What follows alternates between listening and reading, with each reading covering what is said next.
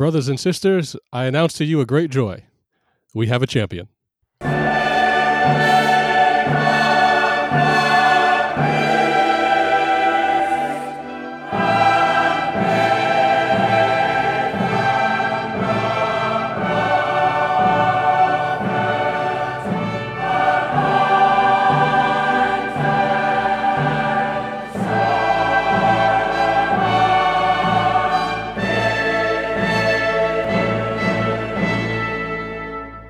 Folks, this is the Ivy League Hoops Hour, where we cover all things men's basketball in the Ancient Eight. We are your hub, your go-to, your day one.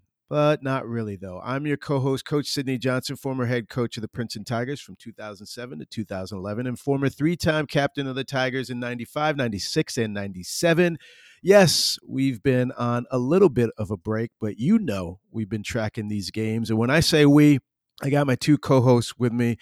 First, Princeton alum and former Princeton graduate assistant coach Lawrence L. Boogie Schuler. Lawrence, how you making out? Doing great, Coach. How about you?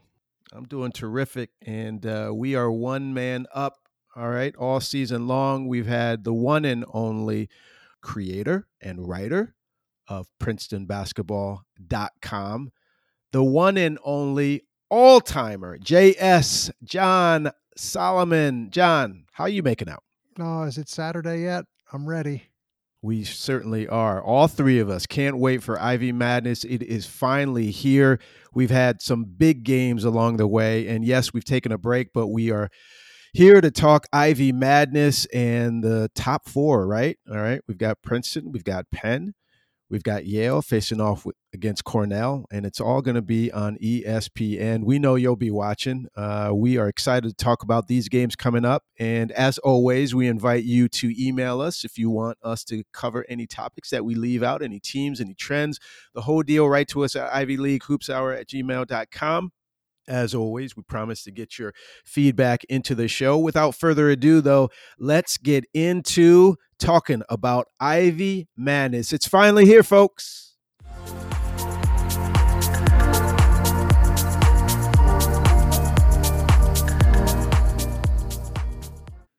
So a week ago at this time, I was convinced that Penn and Princeton were going to split their next two meetings. Yeah, me too. I thought Penn was going to get them in the regular season at Jadwin, and it sure looked like they were gonna for most of Saturday afternoon. And then I thought the Tigers would win the third matchup. Now that the Tigers have taken the first two, and we in the way that they did it, where Penn looked so loose and so in control for the first 20 minutes of that ball game, I don't think a split is what we're looking at over these two games. I think again, Princeton just has Penn's number. I mean, the Quakers went from looking as loose and as comfortable as a team can be to a bit tight the final 15 minutes at Jadwin. John, do the Quakers have a player on the roster who's beaten Princeton? Well, they've lost 8 straight, so it seems, unless they got some 6-year guys sitting around. I mean, that's a good question. I mean, and while you're doing that, I just that just came to mind. That's a tough pill to swallow. Great teams find a way. They rewrite history. So nothing to take away from the Quakers, but when you haven't done it, there's not only just the opponent that you're dealing with. They're going to have to beat a hungry Princeton team on their own floor in the semis. But then the added hurdle or burden of just not having accomplished that at all. No one in that huddle with a jersey on has had the experience of knocking off the Tigers. I don't know if that's happening, to be honest. I heavily favor Princeton. John, where do you come out on the do we have any Quakers who've beaten Princeton? Sure doesn't look like it, because Penn's last win over Princeton came all the way back in February of 2018. Yeah. So unless AJ Brodeur has a 9th year of eligibility we don't know about. Uh, Um, and you were talking about rebounding. I know we're kind of going all over the place, but I thought one of the biggest keys to Princeton's comeback was their freshman Caden Pierce, yeah. and he, not single-handedly, but by my count, he had 5 offensive rebounds in the second half, 3 that he got his hands on, 2 that he tipped out to other players. And I'm not 100% he's the rookie of the year in the league, but there are so many important things he does that I am not sure people notice, but I have a feeling the other coaches in the league notice his contributions. How is he? Give me some names, because we're talking about a young guy. Give me some other considerations, because we're talking about a young guy who's helped Princeton win games to the tune of sharing the conference championship. And to me, as we ought to consider winning and pushing your team forward in a player of the year consideration, the same should hold true with, rookie of the year, defensive player of the year, in my humble opinion. And, I remember coaching Ian Hummer, and his freshman year, wonderful player. And I remember after his freshman year, and for much of the year, I believe I was bringing him off the bench. Shows you how smart I am. But he was a key player in our rotation. We had a good year, but somebody came up to me that summer following his freshman year and said, "Yeah, that Hummer kid, he was just so for you, right?" I won't name any names. And I turned to him and I said, "Listen," I said, "he's a freshman, and he actually literally helped us win games." I remember we went to St. Joe's, and we basically fed him 4 or 5 times in a row to ice the game down the stretch. When you're a first year player and you're in the mix and you actually helping your team win, that is so freaking hard to make that jump from high school to college. And so my filibuster on behalf of Caden Pierce is ended. I think he is a rookie of the year, but I'm wide open to hear any other considerations from you guys. Who else would we even consider if not the young fella Pierce from Princeton? I can't think of another player off the top of my head that just has the same sort of knack that he has for just going up and getting that basketball. Like, it's unbelievable. He gets in the right position. He comes from out of nowhere to get balls he has no business getting a hand on. And then the confidence with that ability, like he was much more aggressive as a scorer down the stretch of that game into overtime. And I think that's a scary thing, because if he gets going offensively, it opens up all sorts of other things for the Tigers. So I'm not answering your question, but let's put it this way: game that Harvard had to have to keep any chance of their Ivy playoff hopes alive against Princeton last Saturday. Okpara played 16 minutes, no field goal attempts, no points. Caden in that same game? 36 minutes, 9 points, 8 rebounds. Yeah, that'll do. All right, enough said. Put Follow that that to up with bed. 17 and 10 against Penn, Yeah, 6 and yeah. 7 against Yale, 9 and 9 against Brown. I mean, I think this, because of some of the players that are around him, Tosan in particular, he's quietly doing winning things, and no more so than in those final 25 minutes at Jadwin on Saturday. I really don't think they win without his performance in the second half.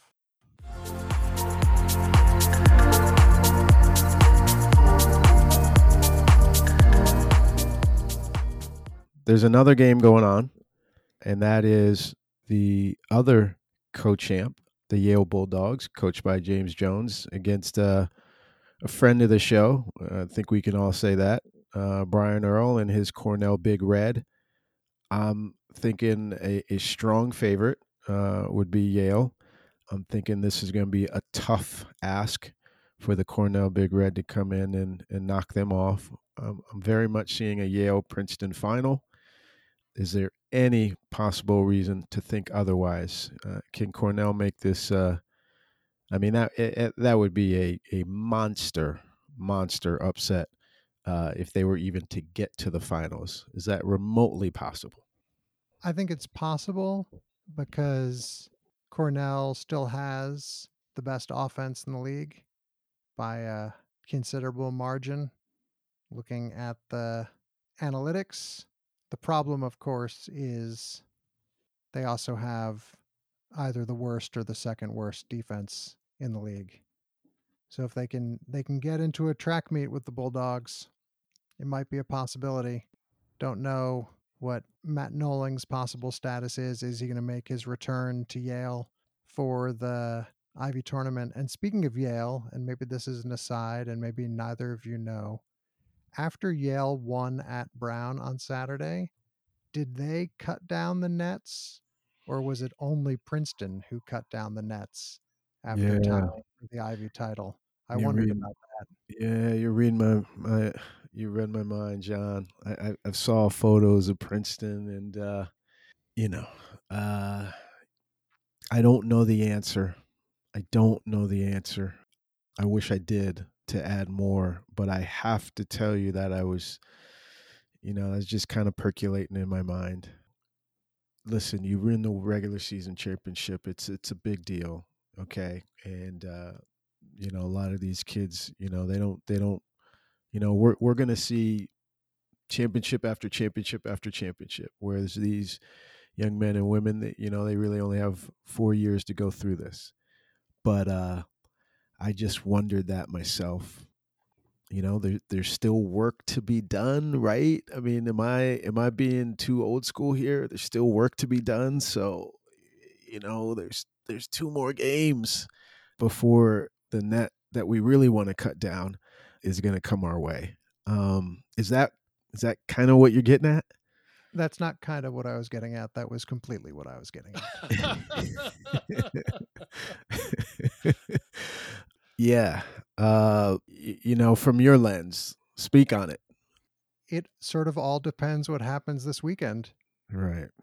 If Yale didn't cut down the nets, that says to me that they're thinking more about the business they still have to complete. Yeah. Well, I guess, if they're on the road, I don't think Brown's going to let them just pull out the ladder for that. And I think you'd feel a little ridiculous showing up to an empty gym the next day and cut down the nets with no one around. There are Ivy schools that have done that, if memory serves. There is a precedent, Lawrence. There is a precedent. Don't tell me you cut down the net in an empty gym. No. The school we're currently discussing, if I'm not mistaken, Yale won a share of an Ivy League title on the road and came to their home gym.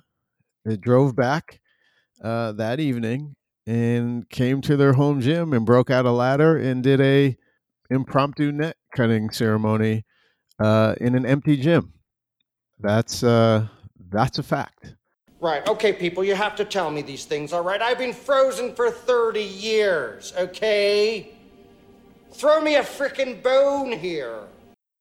With no Matt Noling, impressed not only that Yale won at Brown in front of a sellout in Providence, but the way they won, just again, taking care of business, keeping the Bears at bay. Ben Mbang came to life in that game. He's a little bit of a mercurial player to me. It just seems like sometimes you forget he's out there and then you really remember that he's out there when he gets going. But he had a very nice game for the Bulldogs, and they knew the situation that was ahead of them. With the luxury of Penn and Princeton having already played in the afternoon, Yale knew everything that was in front of them, and in a fashion that we've seen from James Jones's teams the last handful of years, they took care of business.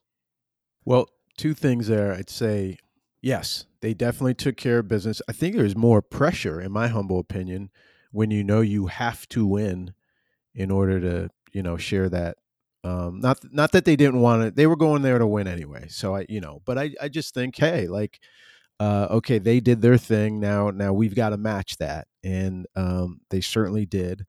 And then as I think about answering my own question, I just think that James and the Yale program has hung their hats on defense, and three very good teams, very good programs, Princeton, Penn, and Cornell, really embrace a wonderful offensive style of play. And as of late, defense has won out. And that's all going to come to a head once again this weekend. I think first, obviously, in that first game, I still think Yale's got the advantage. And then regardless as to who comes out of that historic rivalry there, whether it's Princeton, whether it's Penn, they're looking to score more. And Yale's saying, listen, we're going to punch you in the mouth and lock you down and then get just enough points to win the game. They did drop 84 on Brown, but the rest of the league has to figure out either how to score more points against an outstanding defensive crew in a program that hangs their hat on it, or they have to shift some and say we're going to harden up and toughen up ourselves to match what Yale brings to the table. Now, some people say, hey, you just got to be true to yourself and, embrace how you want to play. I guess all I'm just saying is, but if it ain't working, don't you have to try to tweak things? And that's what I'm interested to see again. I'm banking on Yale getting through, and then whether it's Princeton or Penn, it's like I'm just trying to, like, can you throw something defensively at Yale that kind of makes them unsure themselves, and then maybe they defend a little worse, and something's got to give to try to be a little bit different, if not better, for either of the Killer Peas to get past Yale.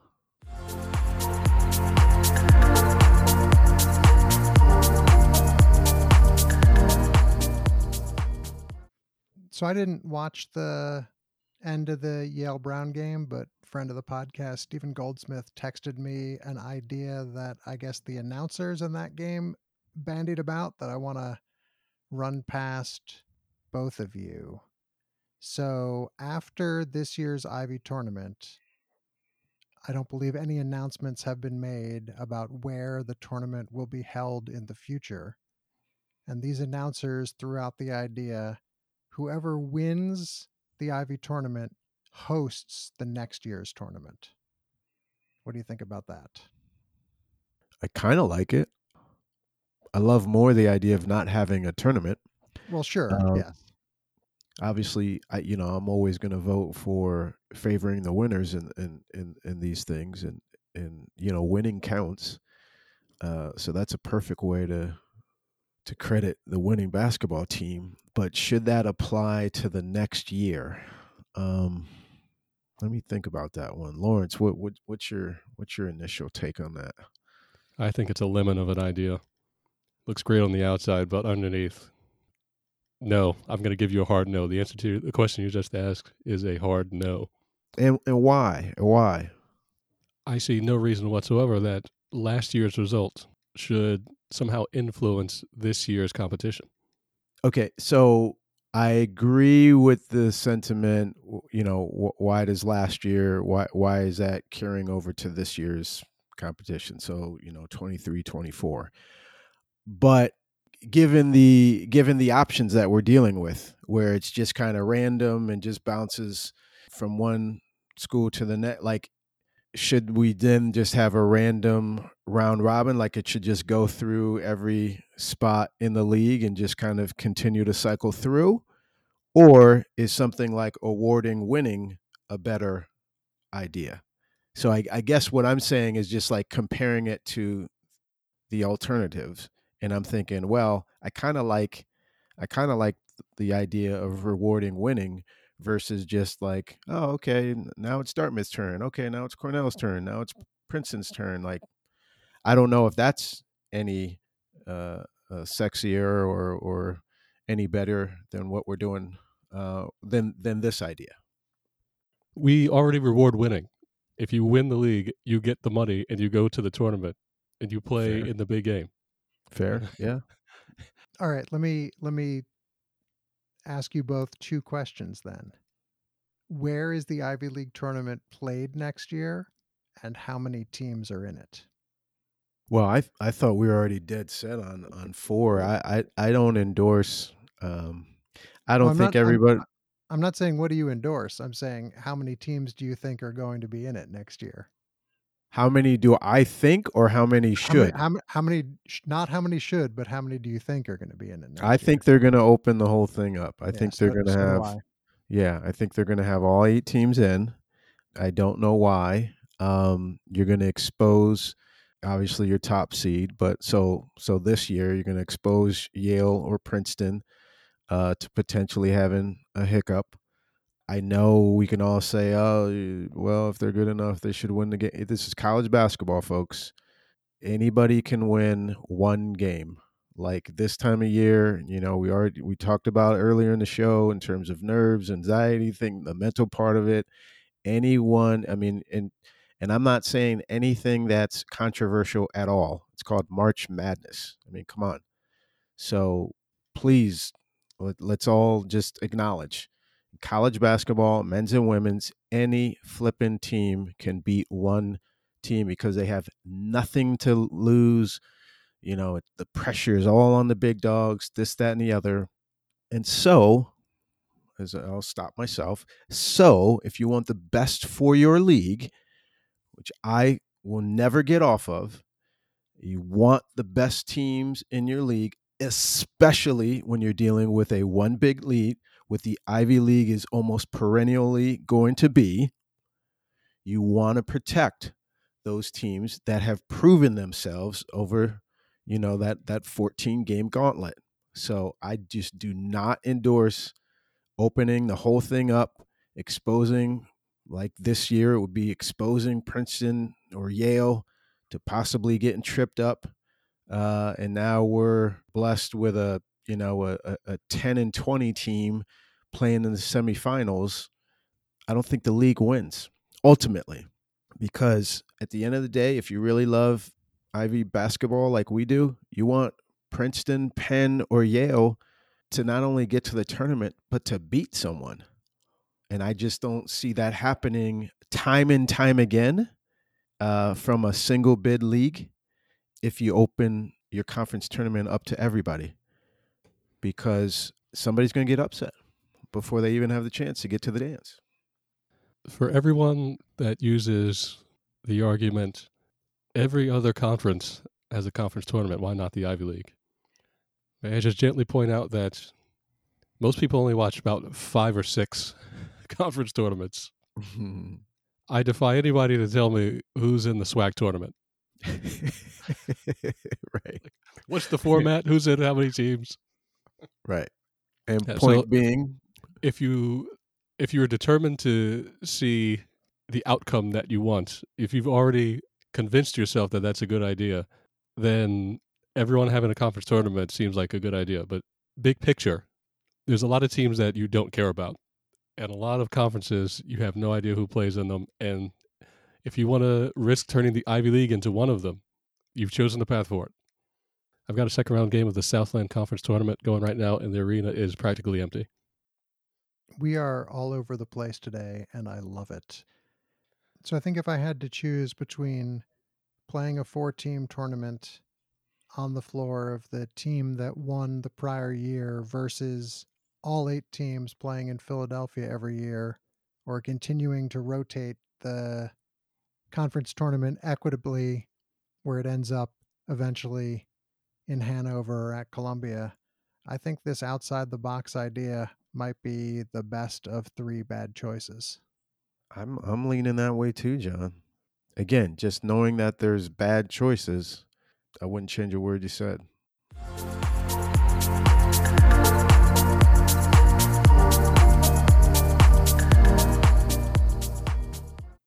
I have a couple quick hitters just because things that we didn't touch upon recently that are worth Acknowledging. Mike Yeah. Martin, now the winningest coach in Brown history, James Jones, second ever to get to 200 Ivy wins.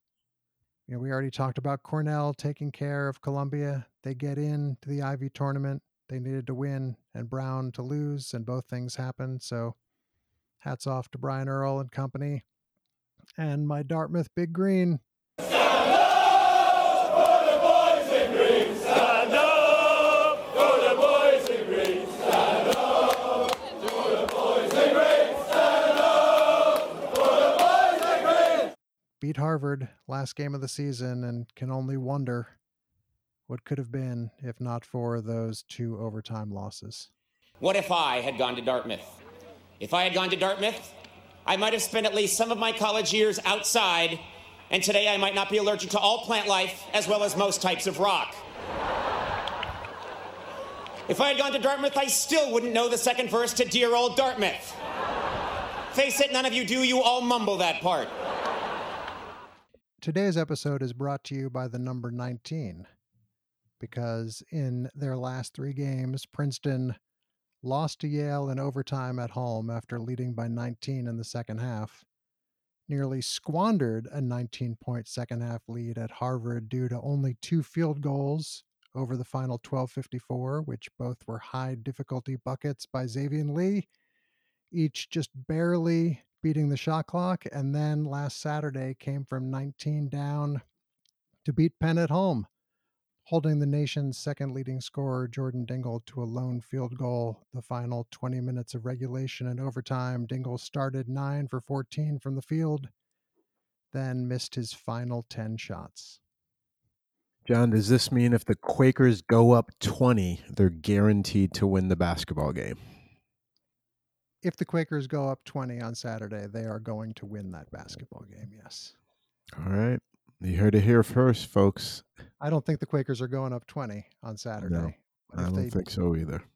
It's going to be a really interesting first 8 minutes. Yeah. See where both teams' heads are at.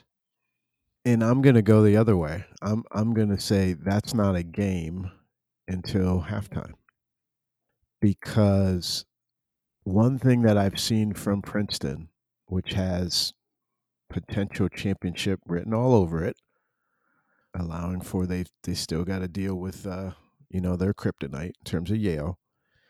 But Princeton is a team that has gotten down at home, and they can weather the storm. They don't get rattled. They have that what appears to be championship DNA. We're okay. We got this. Let's make some adjustments. So I don't think that that's a game. And now these two teams and their, the proximity, again, the rivalry. You're also talking about 2 coaches who know each other very well, and Steve Donahue and Mitch Henderson. I don't actually think this is a game until halftime, regardless as to the score. I think the first 8 minutes of the second half is actually what's going to be something to dissect. So we'll see.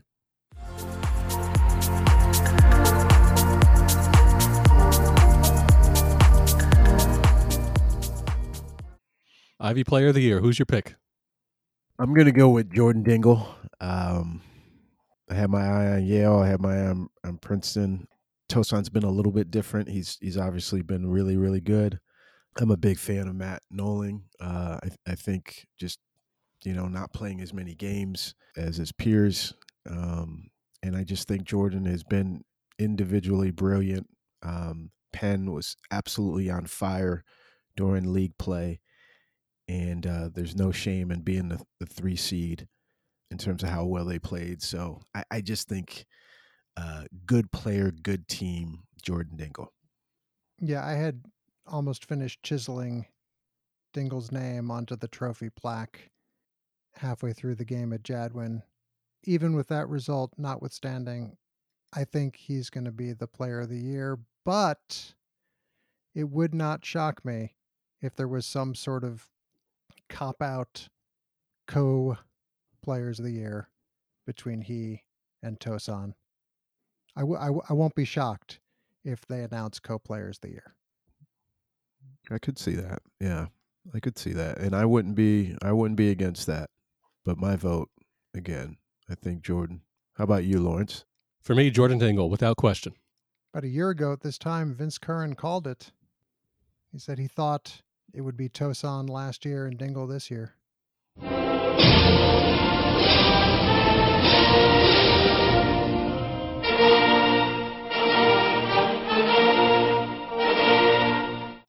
It's time for predictions. Predictions, Pat. First, we've got semifinal number 1, Yale and Cornell. Who doesn't love a little late morning basketball on ESPN? James Jones has done a wonderful job. And listen, they had a couple bumps early on in conference play. Cornell's been good. Brian's done a terrific job once again. But I think Cornell's season ends and Yale gets themselves to the final. You could make a case that in a roundabout way, James Jones is this year's Ivy League Coach of the Year. Indeed. And Yale will be playing in the finals on Sunday once again. I know all three of us want to root for Brian Earl and Cornell, but I'm afraid Cornell looks like they've just run out of gas. I've got Yale by 8. Semifinal number 2, Princeton and Penn. Princeton, and more Princeton. I don't think they waste this opportunity at all. I actually think they're the better team. John's gone on record a number of times to let us know about that dominance that they've had on the Quakers, and I don't think it ends in the semifinals. Princeton gets themselves through to the championship game. Yeah, no disagreement from me here on that game. I don't think this game is going to be as ugly as the first meeting, and I have a weird feeling this game isn't going to be as close as the second meeting was either. I think we'll have a close game, but I think Princeton wins another one. That gives us a Yale-Princeton final. Who you got? I'm going to go out on a limb. I don't know. I think this story has got to end somehow, some way, and the only way to do it is maybe on your home floor.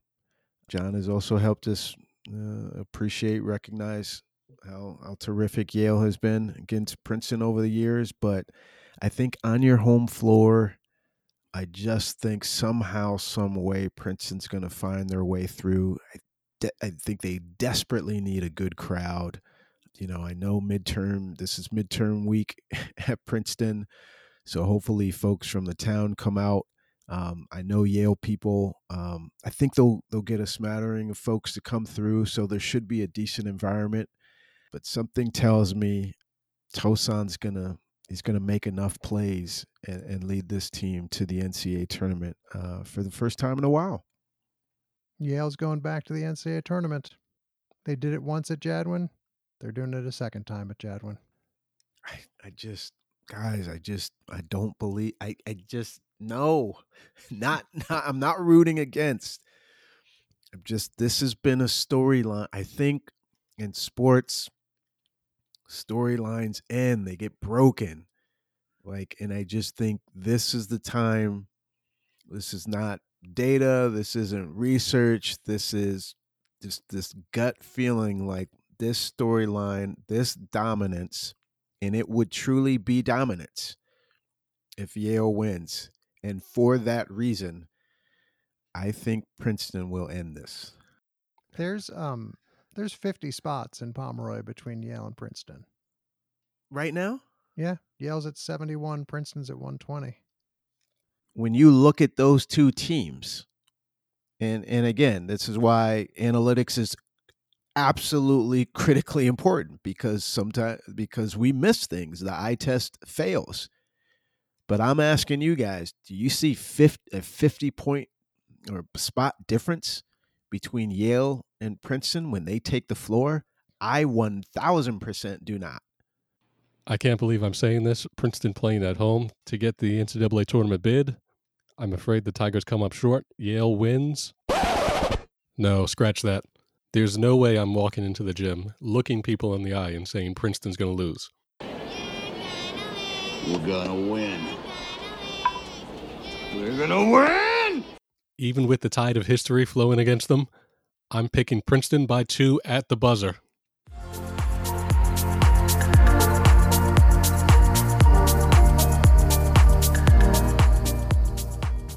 Well, that'll just about do it, folks. As you've heard from John, you've heard from Lawrence, you've heard from yours truly. This is a labor of love, continues to be so in season 1.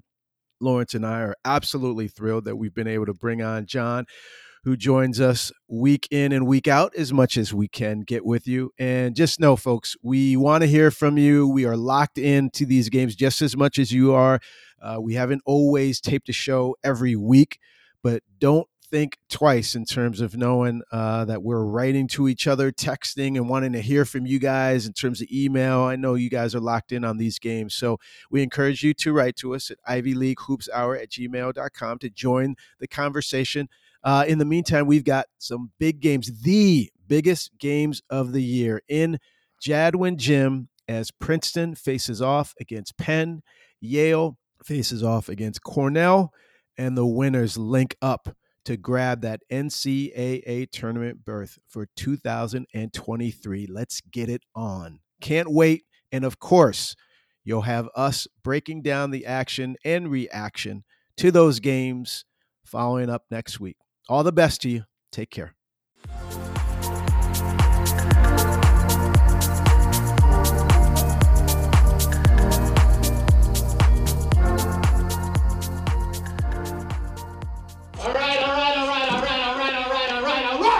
Time for the song and dance. I'd like to lead you all in a little prayer. Come on. Prayer? Yes, a little prayer. Come on, come on. Yeah. Lord, hallowed be thy name. May our feet be swift.